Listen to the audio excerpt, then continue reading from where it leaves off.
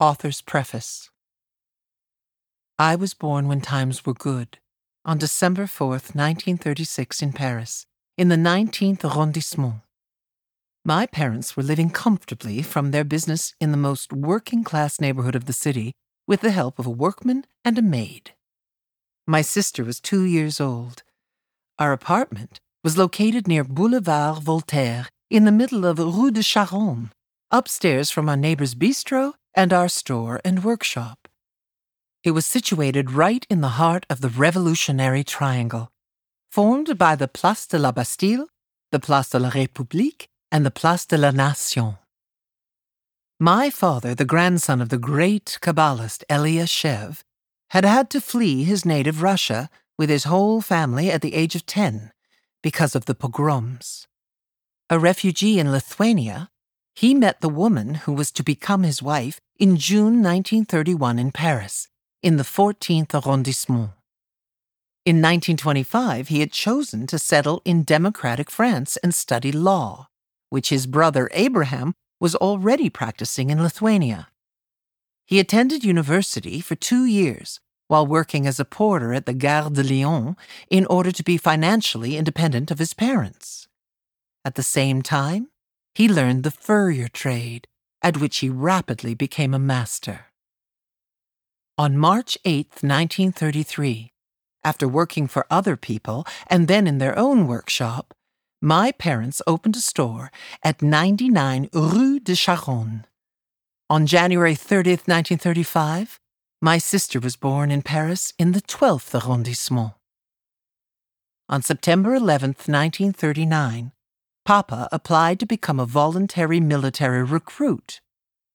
On March 21st, 1940, having been accepted, he joined the 212th Infantry Regiment, and on August 13th, 1940, he was demobilized.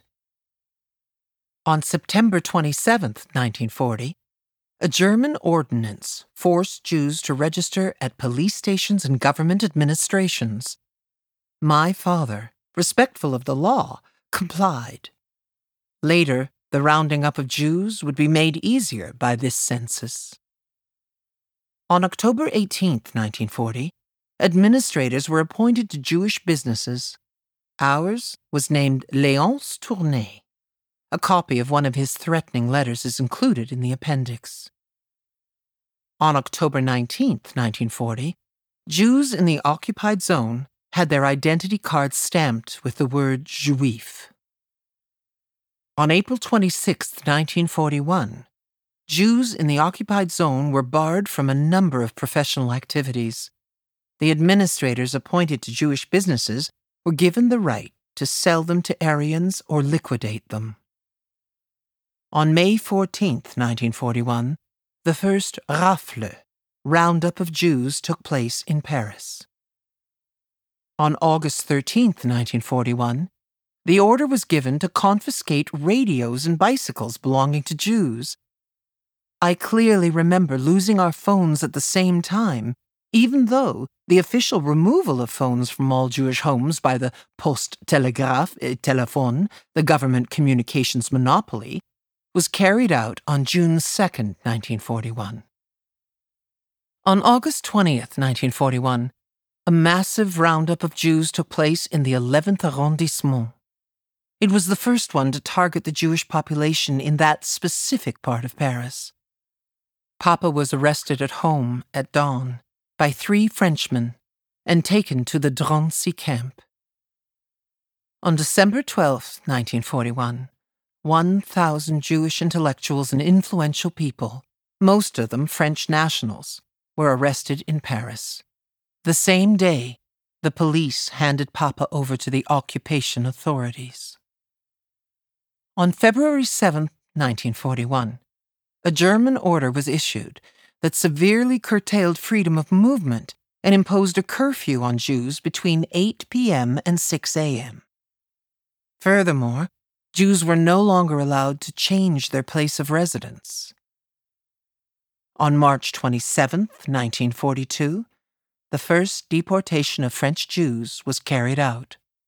1,000 prominent Jews were sent to the death camps.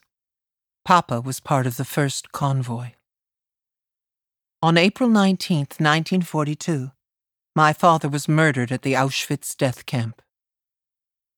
On May 29, 1942, Jews aged 6 and over in the occupied zone were ordered to wear a yellow star, solidly sewn onto their clothing. On July 8, 1942, Jews were forbidden to go to theaters, restaurants, parks, etc.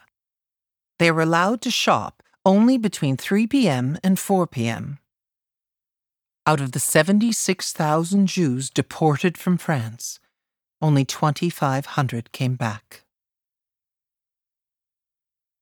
The beginning of my story takes place in 1941 and is followed by a brief look back at my family's flight from Paris in 1940, during what is known as the Exode. I reconstruct the historical image of 99 Rue de Charonne. I recall the atmosphere of my childhood years that had happiness and joy, followed by distress and suffering. I remember my fear and my rebellion against injustice and lack of understanding. I tell of the series of adaptations my sister and I were forced to make, how we had no choice but to accept our guardians, and how this resulted in feelings of guilt. I had to bury the happy period of my early years, when I was spoiled, along with the unhappy war years. I felt pressure to avoid any mention of these difficult times. I should have been listened to in order to be able to face the problems haunting me and deal with the new ones that arose. But I was categorically forbidden to speak of my experience, and I could not think about it without feeling guilty. My judgment didn't count. My suffering didn't exist. After the war, I was held back 2 years at school. At 11, I earned the first prize in my class, but, because I was older than the other children, their parents put pressure on the administration of the school to take my prize away. The Cité Voltaire School yielded to them. Furthermore, I needed a special dispensation to be allowed to enroll in high school, but it was mercilessly refused. I show what the burden of secrecy did to us. My sister, weighed down by too many responsibilities, was unable to exercise her authority over me without being tempted to abuse it.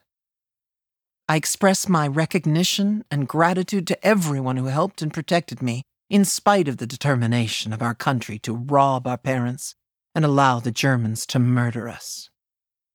I denounce the Vichy administrators, to whom we had to turn over our property and who forced us to hide like criminals in order to save our lives at all costs.